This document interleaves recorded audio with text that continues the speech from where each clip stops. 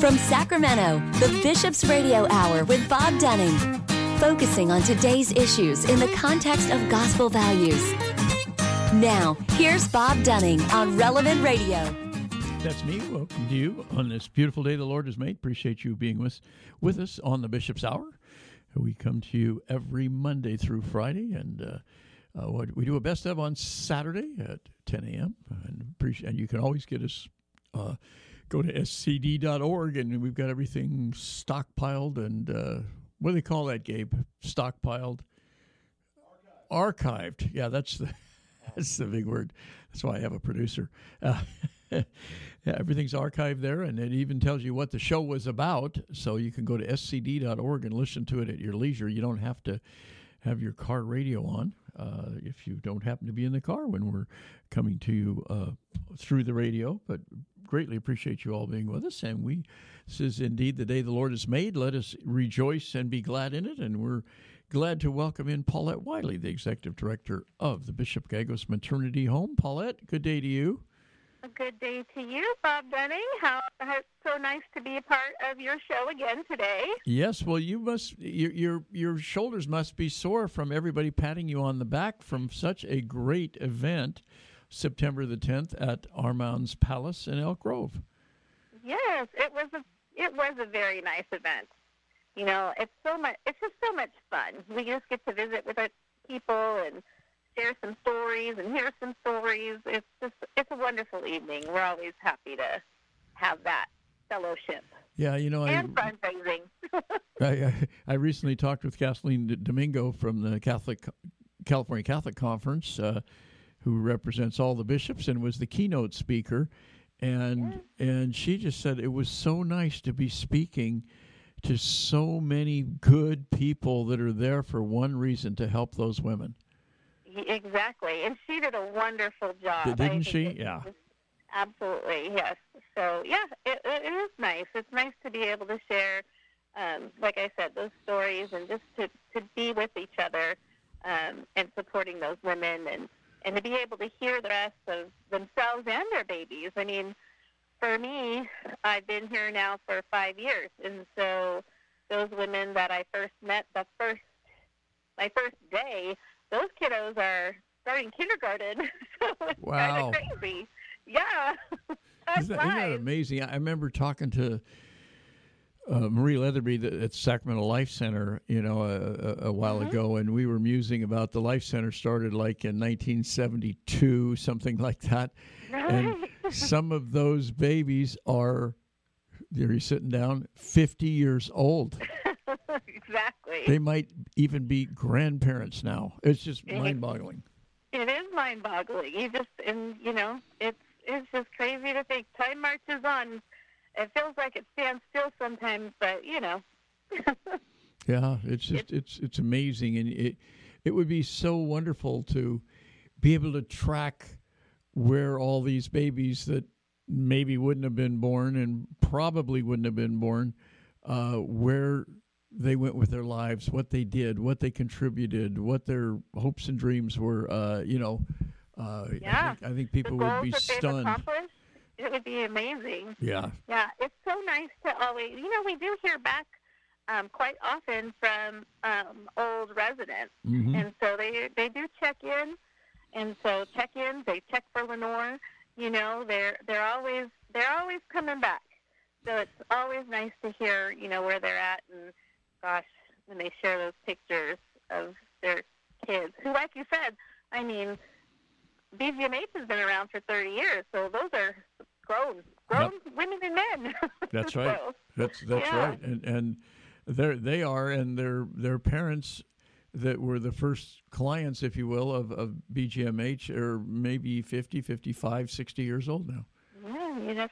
Yeah, exactly. So it's just a wonderful thing, and that whole the theme for that evening was family, and so just to think that they are an extended portion of our family at BGMH, it's just heartwarming to be able to share in just a little part of their life, the beginnings of these babies' lives, and just to be a part of that is such an honor and a privilege. Yeah, it's a little bit of Old Home Week, too. You know, you come and you see some familiar faces. You see some of the clergy that, just from my standpoint, people that I knew, Monsignor Kidder and Father Bong and, you know, I don't want to leave anybody out, Father Madigan and Bishop Wiegand and just on and on, all the different people that have impacted your life over many years, you know,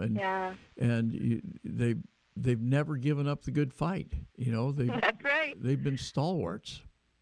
It's true, and it is just amazing to be able to touch base with them and to see them. We're very fortunate at that evening to be able to share that time with them. How did you, you know, used to be at the Dante Club, and they did a great job, and it just got a little too small for the event. And then you were, I think, just 1 year at the McClellan Event Center, which is no longer in business. Right. How did you find Armand's Palace? Well, you know, it was actually one of our former residents. Now, this was for the dinner. It was supposed to be for the dinner in 2020. One of our former residents, who actually for a short time worked for us as well, she was going to be the party planner for it. She was going to do the event, and she's the one that found it. You know, she already had a caterer, and she just looked around for all these different venues, and she came across that, and it's so great because it's right off the freeway. So even if you're coming even if you're coming from the north side of town, you know, like we have those folks from El Dorado Hills and Folsom and Orangevale, you know, right off of the 5. It's really very convenient. So. Well, I had my daughter as navigator, and she said, "Dad, we're here. Turn right. We're here. There's the parking lot." Like I couldn't be that fast from Davis to Elk Grove. It seemed like 5 minutes. Right, exactly. It's so nice. So so we were very fortunate, and they're great at Armand's Palace. They always have everything ready for us, and they do a fantastic job out there. So now they don't provide food service, is that right? You always hire your own caterer? Right. So they're just the venue. Mm-hmm.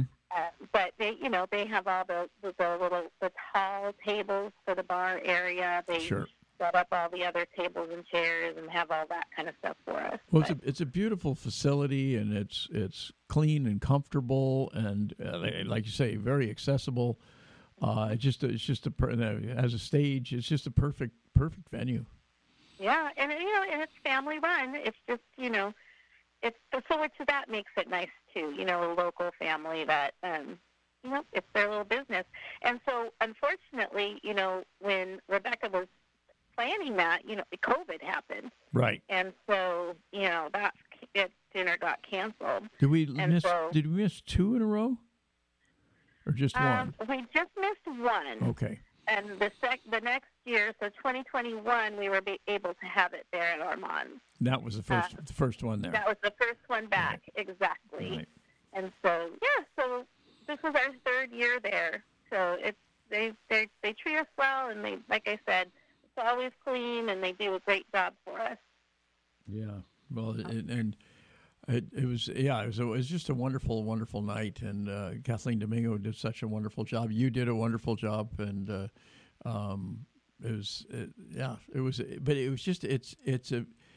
I know it's a very serious topic, and it's very serious work that you folks do, but it was just a joy-filled evening, and it's just fun.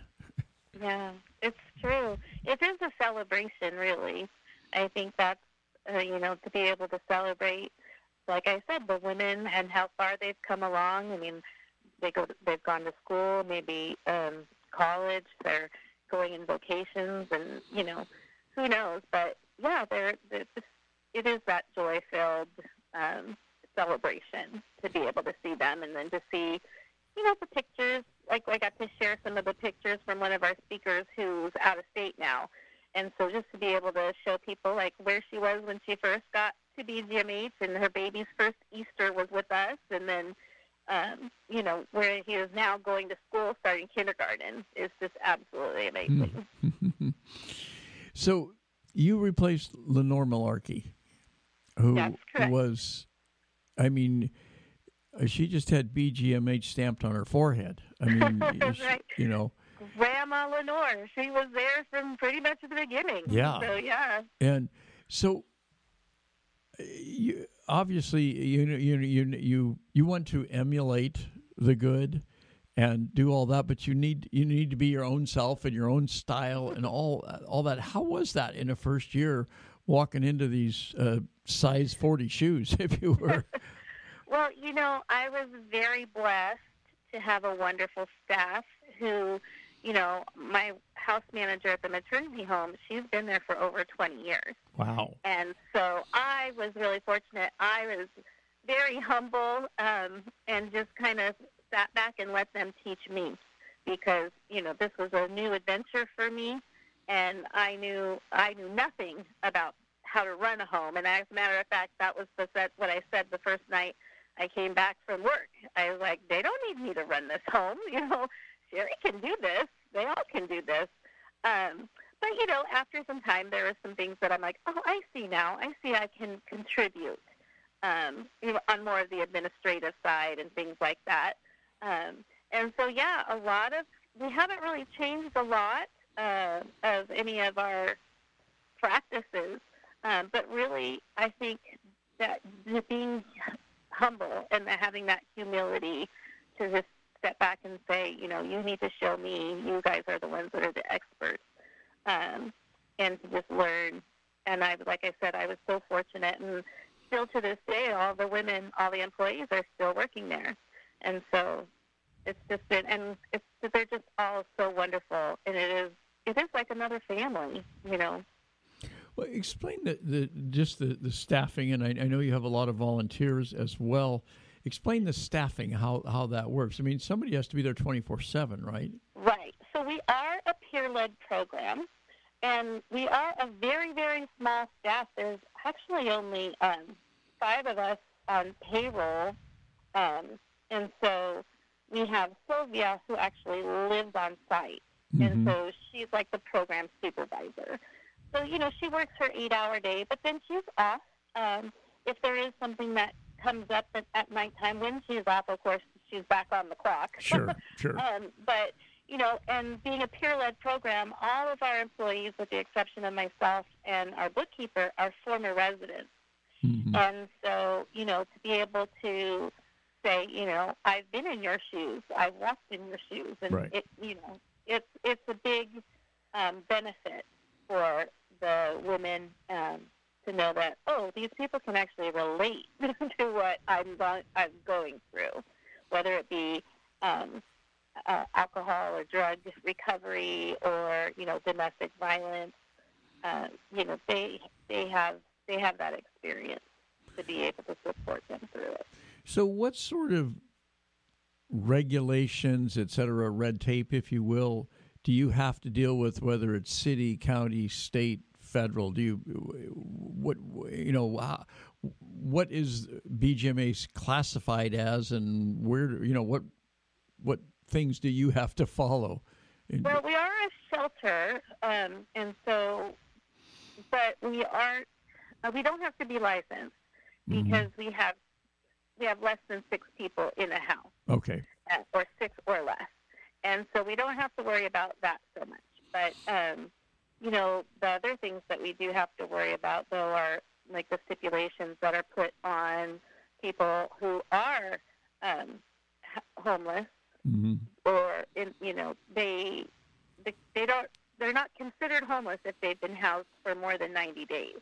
And so typically that's kind of why the program was set up, with women can come in when they're around 7 months pregnant, because that gives them some time. And, at that point, we're like a homeless shelter for women, pregnant women, right? And then they have their baby at the hospital, they come back. And now we're a family shelter because it's mom and baby. Okay. And so, the clock resets, so to speak.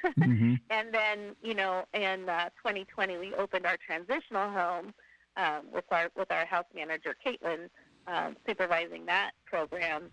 And, again, it's a different program. And so there the women have to either be going to school or working for 35 hours a week, or a combination of the two.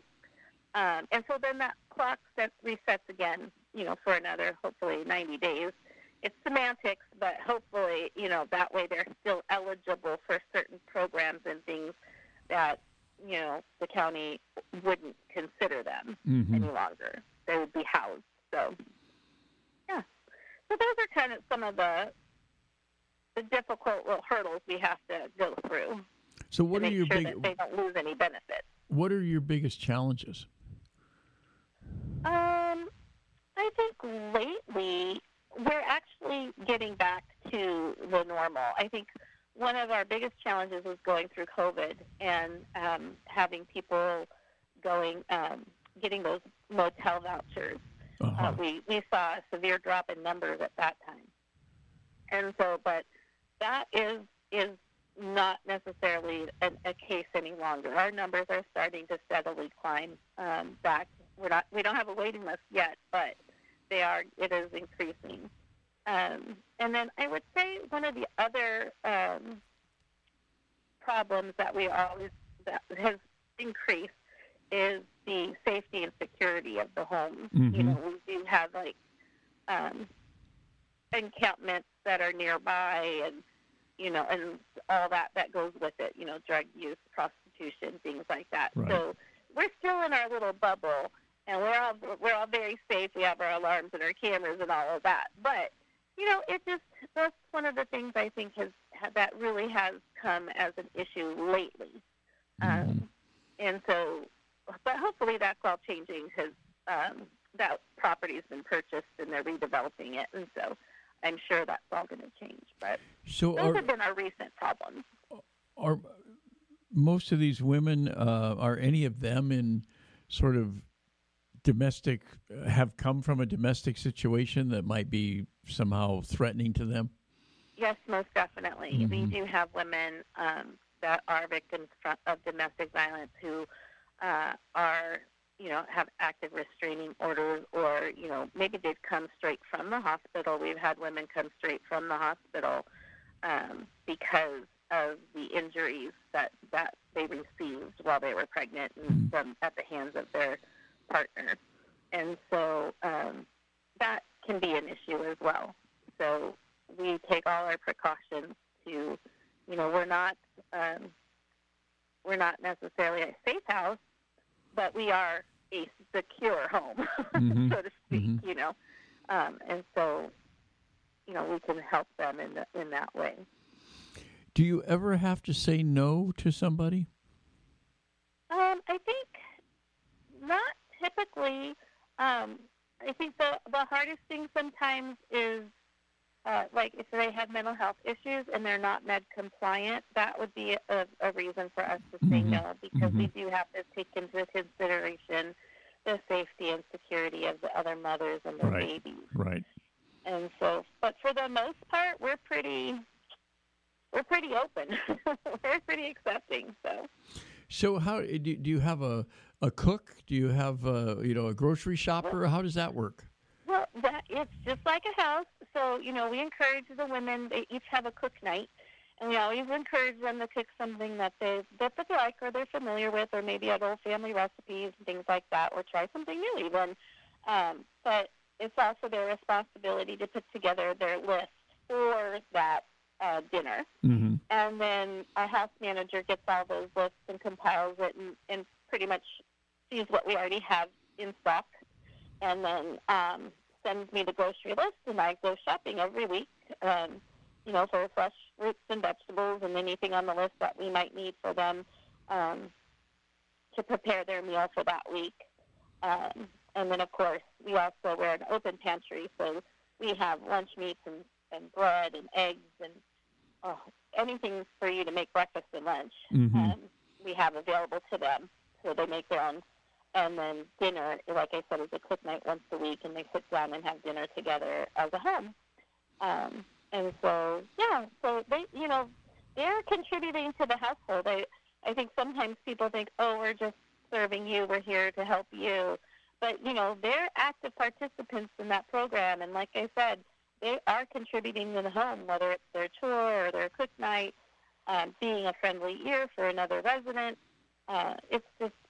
it's really a wonderful home just to see how those relationships develop and blossom. So you at this point you don't have a waiting list? No, not right now. Mm-mm.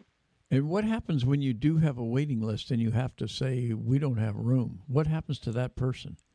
Well, typically we would try to give them other options.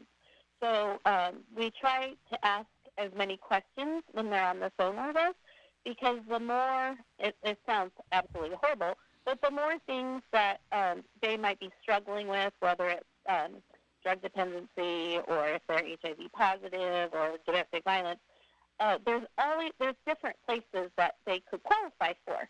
And so we try to ask those questions. They're very delicate questions, and sometimes we don't always get the answer that might be accurate. But it's just to be able to kind of point them in other directions to try other programs, or, to get some extra resources for housing and things like that. Boy. And so the best thing people can do that want to help is donate money. Is that primarily what would help? Yeah, I mean, that's really where we're at, because everything's gotten so expensive. Brother. You think about your own home, whether it's your electricity or your gas bill, or oh my gosh, grocery bill, and our vehicle gas. Oh my gosh, that's crazy expensive now too. I'm over $5 a gallon. And so, it is expensive to run these homes. And so most definitely we're always very grateful for any contributions. There's nothing that's too small.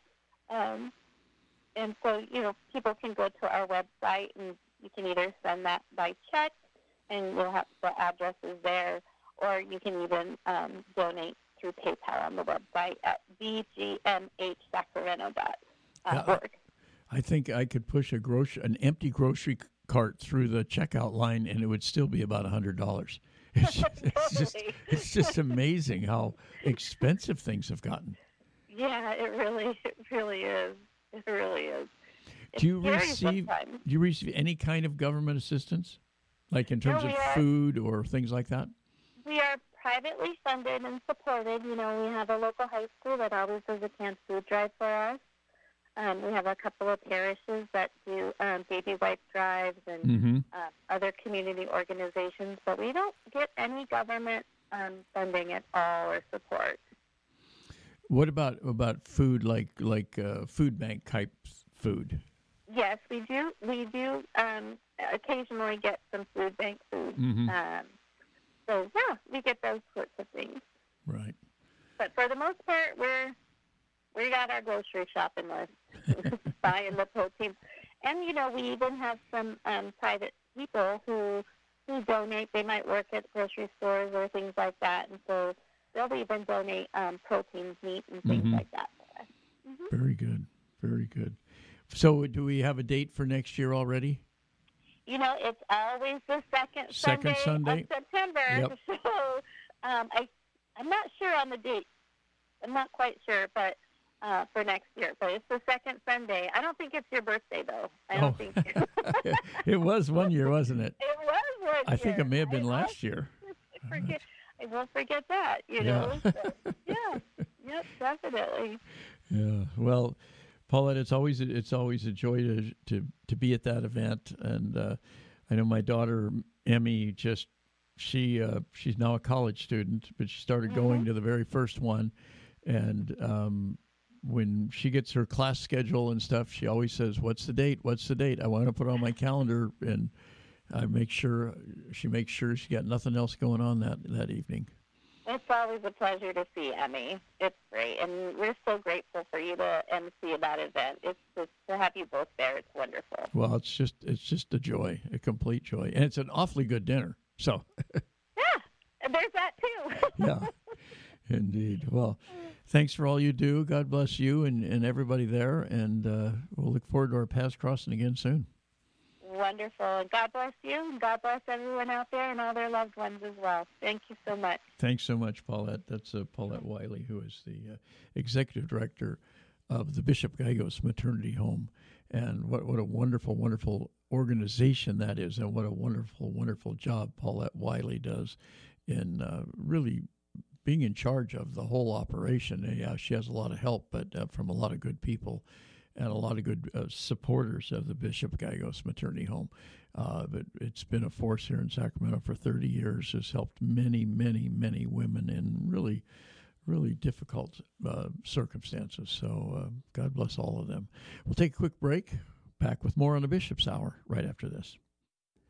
This portion of the Bishop's Hour is brought to you by a grant from the Mercy Foundation, enriching lives in the Sacramento region through Sisters of Mercy ministries in healthcare, education, housing, and the care for the poor and elderly.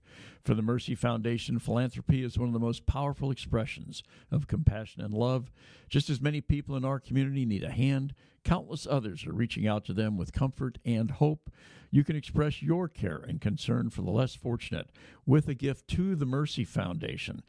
You can give them a call, 916-851-2700. That's 916-851-2700. And you can be confident that fully 100% of your contribution will support the Sisters of Mercy ministry or ministries that you choose. And what a wonderful treasure Easter's Catholic Books and Gifts has been for all of us here in the diocese as they transition into new ownership and management. They continue to offer wonderful workshops, wonderful resources for the Catholic community throughout the Diocese of Sacramento. Not only does Easter's provide a wide array of Catholic books, both current releases and longtime classics, but they also sponsor a number of valuable workshops and lectures throughout the year. They're located at 6916 Sunrise Boulevard in Citrus Heights. Give them a call, 916-338-7272. We also receive generous underwriting support by Crumley & Associates, a private wealth advisory practice of Ameriprise Financial Services. If you have questions about retirement, Crumley & Associates can help you with their confident retirement approach that can help define a clear roadmap to get you where you want to go. You can contact them, get all the details at Crumley & Associates, 7956 California Avenue in Fair Oaks. They're at 916-638-4600. That's 916-638-4600. And we are certainly appreciative of the fine and long-standing support of the Mercy Foundation, of Easter's Catholic Books and Gifts, and of Crumley and Associates. This is James McCormick, President and CEO of the Sacramento Choral Society and Orchestra. You're listening to the Bishop's Hour with Bob Dunning. Thank you, James, for that wonderful introduction, and for all the Choral Society and Orchestra does here in the Sacramento region and throughout the country and the world, really. They do some marvelous trips as well, including, to Rome and to the Vatican and all over. We had a chance to sit down with our good friend, Father Michael Kiernan, who is the chaplain to Beale Air Force Base in his second tour of duty at Beale Air Force Base, and we're going to bring you that interview now. Who is the chaplain, among other hats, is the chaplain at Beale Air Force Base. Father, good day to you. A good day to you, Bob, and all your listeners today. Hope you're all being blessed as God wants to bless you. So nice to be with you, yeah. Now, you are now entering into the second 50 years of your ministry. Yes, I am. Actually, I was over at Mercy Hospital anointing somebody a little while ago, and the lady said to me, "Weren't you at St. Joseph's in Reading?" Wow. And I said, she said, yes. And she said, "When was that?" I said, 100 years ago. Oh, she said, "I remember it well." And she said, "You haven't changed a bit." You haven't changed a bit. She said, "You look a little younger than you did then, but other than that," she said, "you look like your real self." And we talked about Monsignor John O'Connor, who was my pastor then. Right. All those 50 years ago in 1973. So we had a lovely discussion, and she knew a lot of people, of course, that I knew then, and it was just an interesting thing, sort of part of an anointing for her mother who was dying, to have a nice chat with her afterwards about, and remember long ago and good times. You know, I've learned two things as I've gotten older from, you know, high school reunions and those kinds of things. First off, they need name tags at those events. But when someone comes up to you that you haven't seen for a long time and they say, "Oh, you're looking good," it means you're not. Watch out, yeah. And when they say, "You haven't changed a bit," it means you have. Yes, big time, yeah. You poor old thing, what happened to you? Instead of, you said, whoa, you don't look at all like yourself, Bob. You look much older. Yeah. So if you really hadn't changed, it wouldn't even come to their mind, you know. Yeah. And, of course, they haven't changed a bit They haven't changed a bit either. Yeah. It depends on who changed the most, maybe, you know.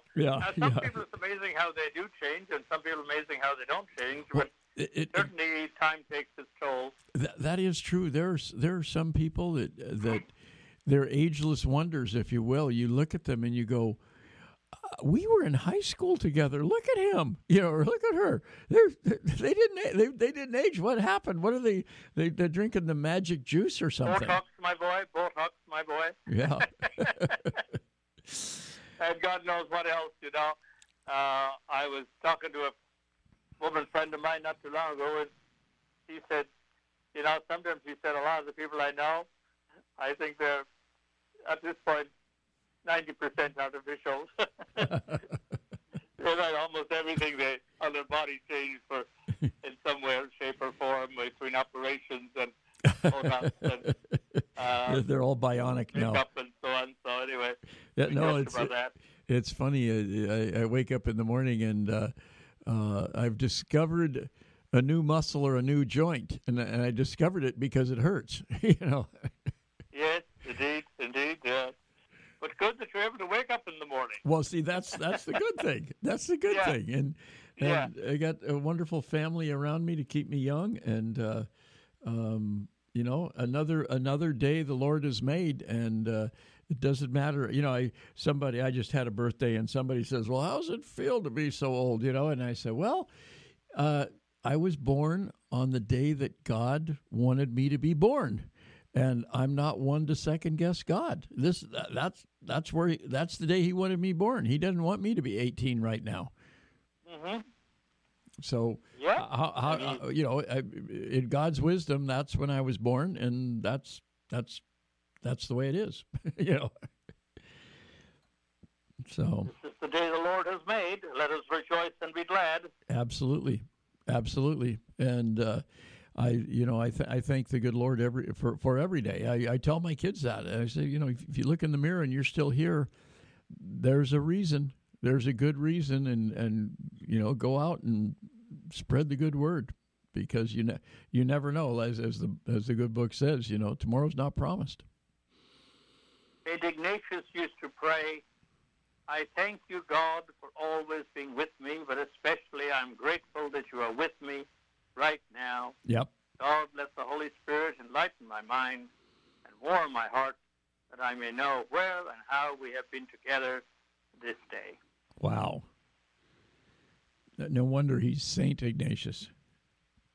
Yes, indeed, the old general, after all his ups and downs and faults and failings and sins and mistakes and so on, but God worked with him and brought him to a great and holy and beautiful life. Yeah, you know, I think it's one of the things that, you know, people say, well, how come we do, you know, how come we go through all this sainthood stuff, the you know, the beatification and et cetera, and so, you know, as examples, I mean, sometimes the example is so powerful, like Maximilian Kolbe, that you think, boy, could I ever live up to that?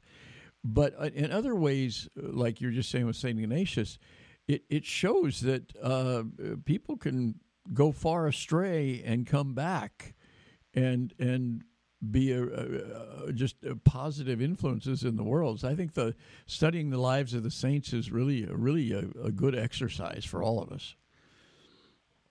Well, indeed, and we know better than St. Peter himself, you know, the first pope. I mean, it's the I don't know of any saint other than him Yeah. that, well, nobody had the opportunity, actually, to straightforward up to your face, I do not even know the man. I'm cursing and I'm swearing here. I do not know the man. What are you saying, woman? I don't even know this fellow. So, I mean, it's one thing to, that was an amazing, and as Bishop Wiegand, I remember when we were in the Holy Land, him and I, years ago, he said to me as we were walking along, he said, Mike, isn't it amazing here as we look around the lengths that the early church went to emphasize the denial of Peter. Right. And how, and then, of course, later on with the Lord speaking to him on the shore, where he asked him, do you love me? And the three reversals, as it were, of that. But certainly, whether it's Peter or St. Ignatius or any of the saints, we can take great inspiration from the opportunity to change our lives. And even if,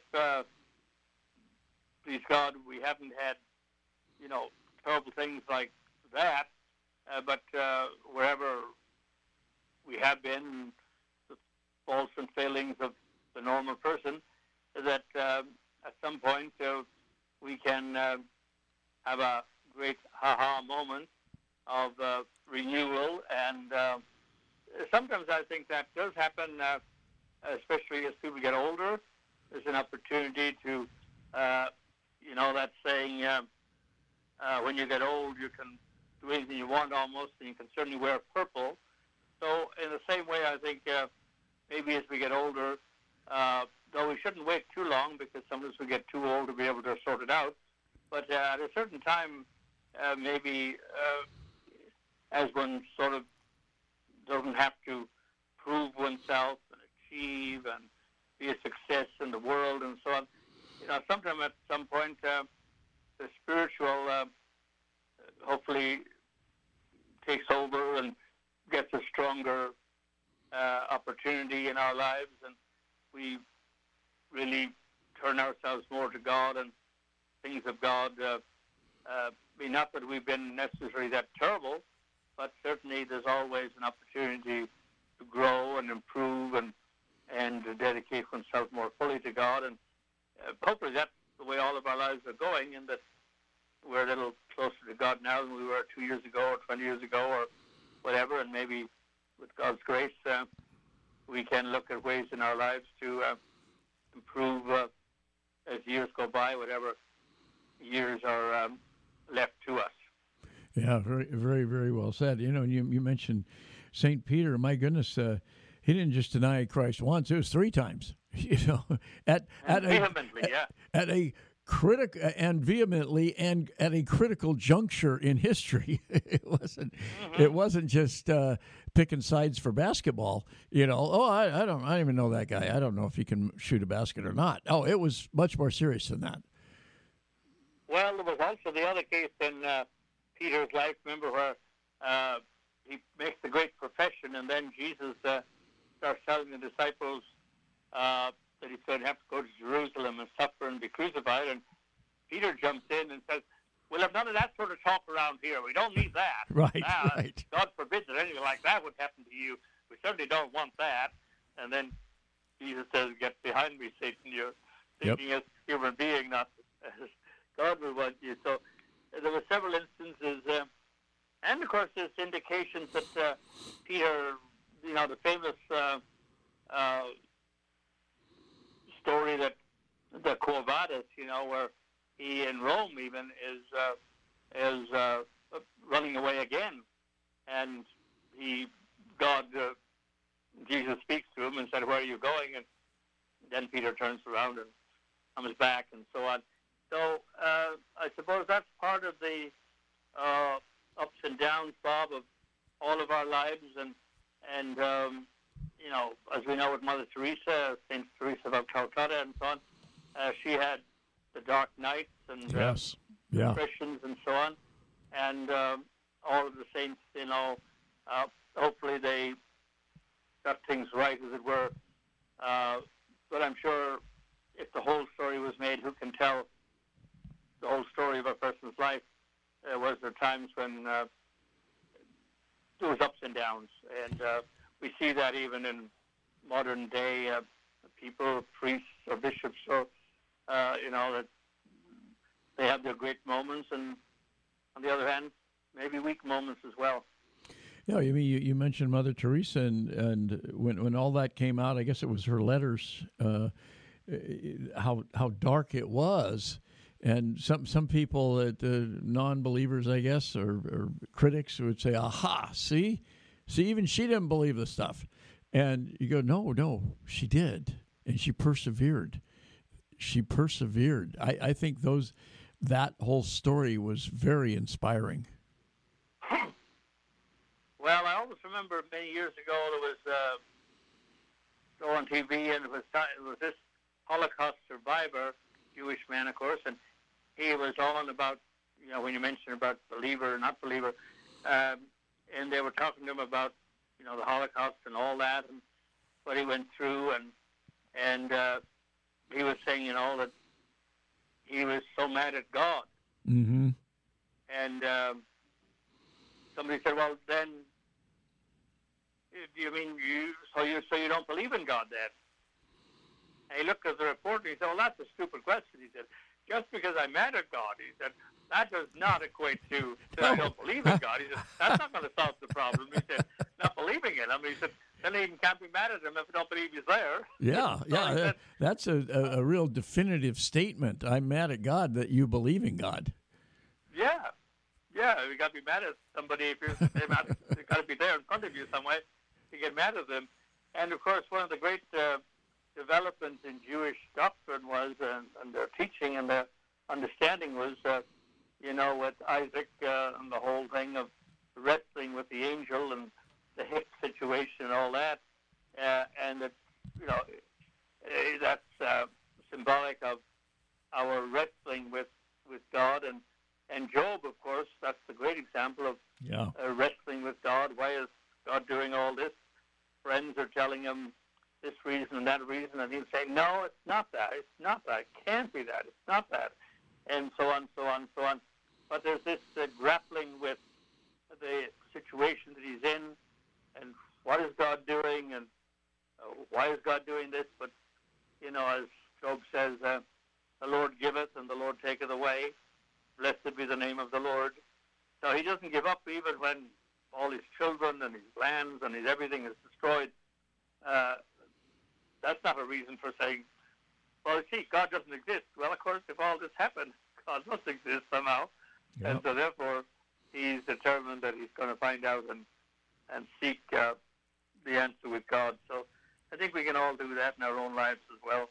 I remember when, I think it was Time Magazine years ago, had a cover, I'm sure you remember it, and it said, "Is God dead?"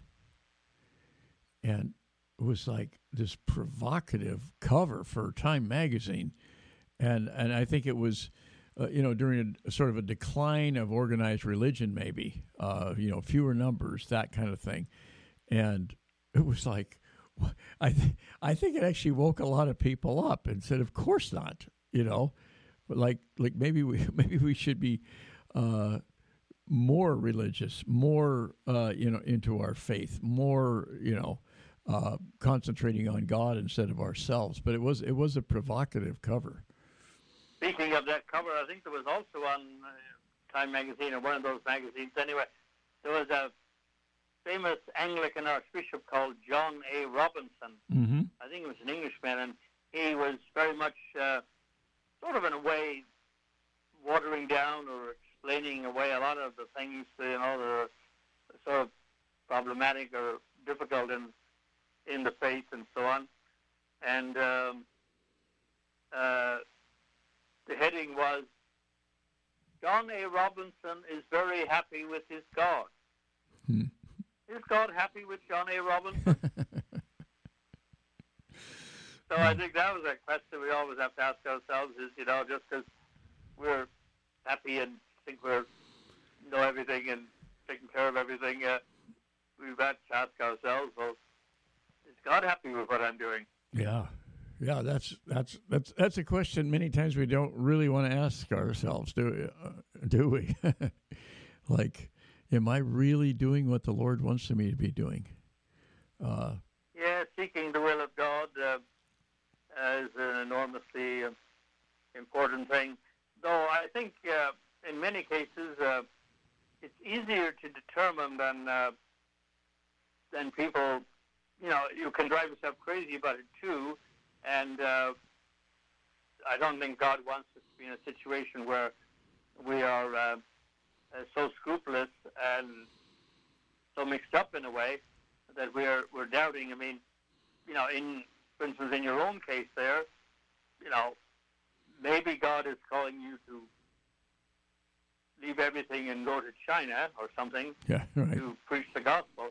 But most likely, He has given you your wife and family, and He's giving you this bishop's hour to evangelize, really, right here in Sacramento and wherever the bishop's hour is heard, on YouTube or God knows where, and other ways in which you, I know, give up your services to MC the various dinners, like for charities and other things, So it's likely that God is calling you to that will. I mean, the will of God for me, it seems, is to be available to the bishop in whatever capacity I can be, to, in obedience and respect, to serve. And if he has a great need for me to do something in wherever, if I can.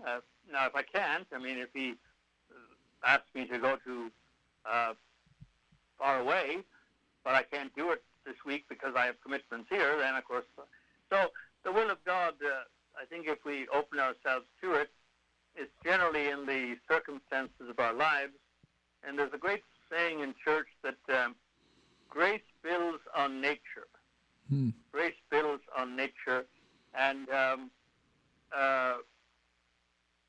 that would probably suggest that, the gifts that you have, God is building on those to have you use those. I mean, He's not going to ask you to, lead an opera or to sing, with be the soloist at the cathedral next Sunday, because maybe that's not your ability to sing. But on the other hand, there are other people, like the wonderful people we have there, that can sing, and so God is calling them to the will of God for them is to do that with the talents they have, and you with the talents you have for speaking and inviting people and sharing the good news in that way. So I think if our people should take some consolation in that, in your marriage, in your work. I mean, again, if you're, this is one of the great, I think one of the challenges we have, and one of the mistakes we've made a little bit, in that, I was just reading the other day a wonderful talk that Bishop Wiegand gave way back 20 years ago now on lay people living the gospel and putting it into practice in their daily life. And that there's all sorts of good spiritual things that people do. But let's say that you were a bank manager, or let's say you're a teacher, or let's say you're a policeman, or let's say you're a judge. I think of, for instance, Judge Mai, for example. Well, if you're, say, we'll pick on a judge. If you're a judge, then that you go every day and you use the law, but you also bring as much compassion as you can, and you take the whole picture into account, and you have to apply the law, of course, because the way it is, but you also can bring a lot of compassion to your courtroom. And same as a teacher, you may not be able to speak about Jesus per se in public school classroom, but on the other hand, if you go there with great kindness and listen to your students and talk to them and help them with their issues and so on, then that's probably the will of God for you. I don't know, you probably have heard, or if you haven't, you will soon hear, that the great former abbot of New Clairvaux, Father Thomas Davis, is celebrating 90 years as 90 years, his birthday, celebrating his 90th birthday coming up. Wow. And they're going to have a huge gathering for him and to celebrate that with the Abbey of New Clairvaux up in Vina. And I was visiting with him not too long ago, and we were serious in one way and joking in another way. It was a wonderful conversation for an hour or more there at his the chapel. And he was telling how he was a young Cistercian at the monastery in Kentucky. Right. And I think he's actually a native of the northeastern, but somehow he was in Kentucky and at that abbey. And so he's there with, of all people, Thomas Merton. Oh, wow. At that time. And so he's young, and he probably was mid-20s at most. And so the abbot said, Thomas, I'm sending you, and I think it was 4 or 5 others, to California to start a new monastery in a place called Vina in Northern California. Wow. And he said, I said no to the abbot. Now, it's one thing to say no to the bishop, but to say no to the abbot is just not done. Right. You don't say no to the abbot. Well, he said no to the abbot. And so things rested a little bit. He said he did talk to Merton about it, and Merton said, that's not good for anybody, saying no to the abbot. He said, it's not good for you, Thomas, not good for anybody. But anyway, he goes, so of course the abbot was wise, and so he let things sit a little while. And about a month or 6 weeks later, he comes in to Thomas and another young monk, and he said, fellas, here's the tickets for you and the date and all. Everything is ready for you to fly to California. Wow. To join the others who already have gone by train. So you don't say no to the abbot twice. So anyway, okay. And so they fly, the 2 of them, and this sort of maybe will help people to understand how God works, because he's picked up at the airport, and the fella picking them up decides he has a little bit of time to show them around, and as he does so, he points out to them as they're driving along someplace in San Francisco. He said, you see all those rocks over there, those stones? He said, probably doesn't mean a lot to you. He said, but look at those. He said, those are actually stones that were brought over here from a 12th century Cistercian monastery. Wow. And they immediately, Thomas Davis just gets a slap upside the head, and he realizes, oh, I will get those stones to Vina, and they will be part of, they will form the new chapel. They were like in Golden Gate Park or something, weren't they? Yeah. Yeah. And so it took forever, but he kept going and going and going, working through, city and counties and all these other things you have to do. And, of course, if y'all ever get a chance to go up to Vina, you can see a lot of those stones. And there's actually 1 or 2, I saw them myself just the other day, where some guy, some person, back in the 12th century, put a big, cut into one of the stones, and that cut is still there. Wow. And what that guy did has lasted. That cut is evident in that stone all those centuries. So if he had not said no to the abbot, he would have come with the rest of the crowd, and they would never have come through San Francisco. They wouldn't have seen. That's exactly right. Yeah, and he wouldn't have been inspired, and then he took it. And so it's not a suggestion when you should say no to God or the bishop or to the abbot or to anybody else, but sometimes even, as we saw with Peter and others and Ignatius, the mistakes you make and the thing you didn't do, God actually will work with you and maybe call you to something even greater. Indeed. And undo the stupid thing you did. And maybe turn that into a blessing. Father, we are against the clock here. We're going to have to get you back on real soon if your schedule will permit. Well, if it's the will of God, yes, we will do that. You can and say, Bob, it's always a joy to be with you and your listeners, and God bless you all. Oh, it's always a joy to be with you too, Father. God bless you too, and we'll look forward to our paths crossing again soon. Anytime. Thanks, Father. Great. That's Father Michael Kiernan, just a gem.